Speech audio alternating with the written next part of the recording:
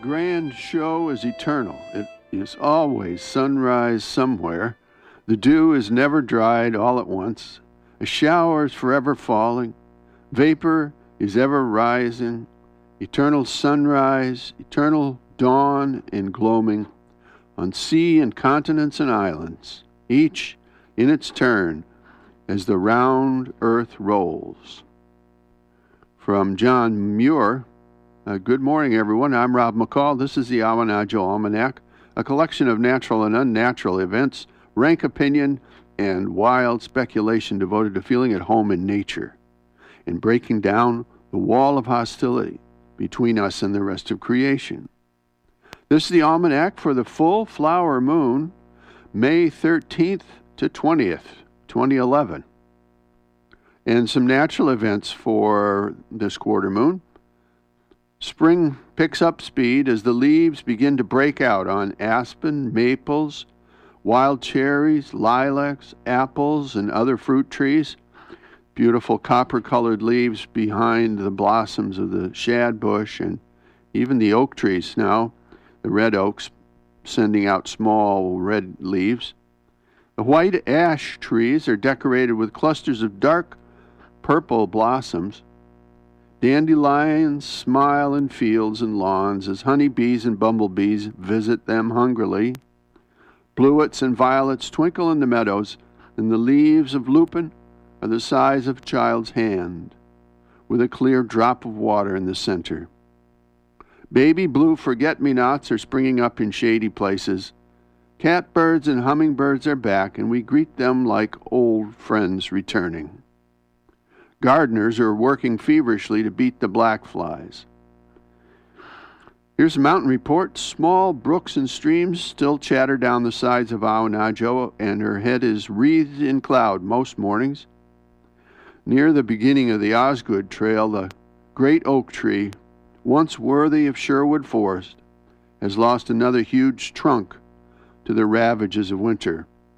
Who knows how old this tree is and how battered?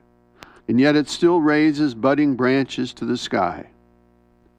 In the vernal pools in the wisdom woods near the summit, cloudy globs of salamander eggs float just below the surface.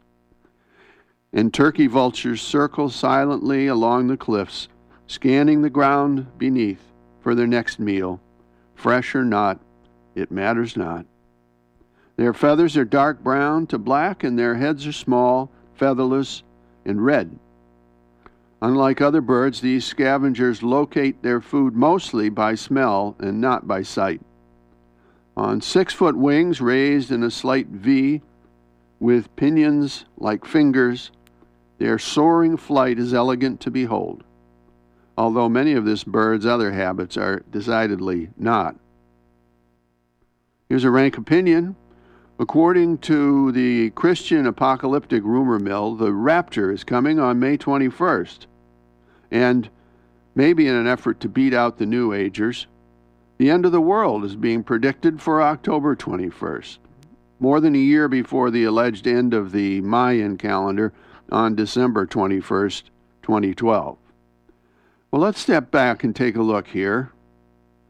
The frequency and intensity of such rumors reveal nothing about when the world will actually end. Such predictions have come and gone for thousands of years. But they do reveal something about human fears and anxieties. People are afraid of losing their jobs, their homes, their health insurance, their livelihoods. They're afraid their world is ending. Were our leaders to be calm and try to remedy the real hardships of real people, and were our media to stop pandering to havoc hounds, fearmongers, and alarmists, forecasts of the end of the world would subside worldwide. So don't look for the heavens to roll up like a scroll and the earth to be consumed in fire anytime soon. But do look after your neighbors. This very day, their world may be shaking to its foundations.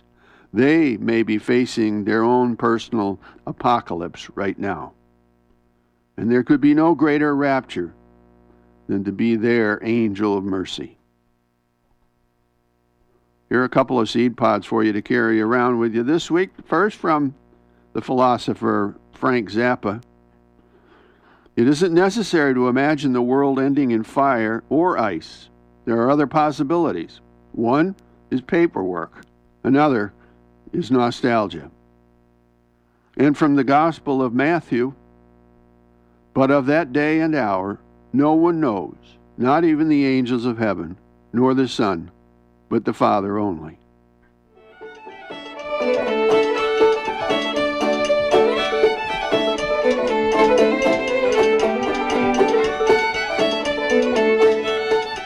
Well, that's the almanac for this quarter moon, but don't take it from me. Go out and see for yourself.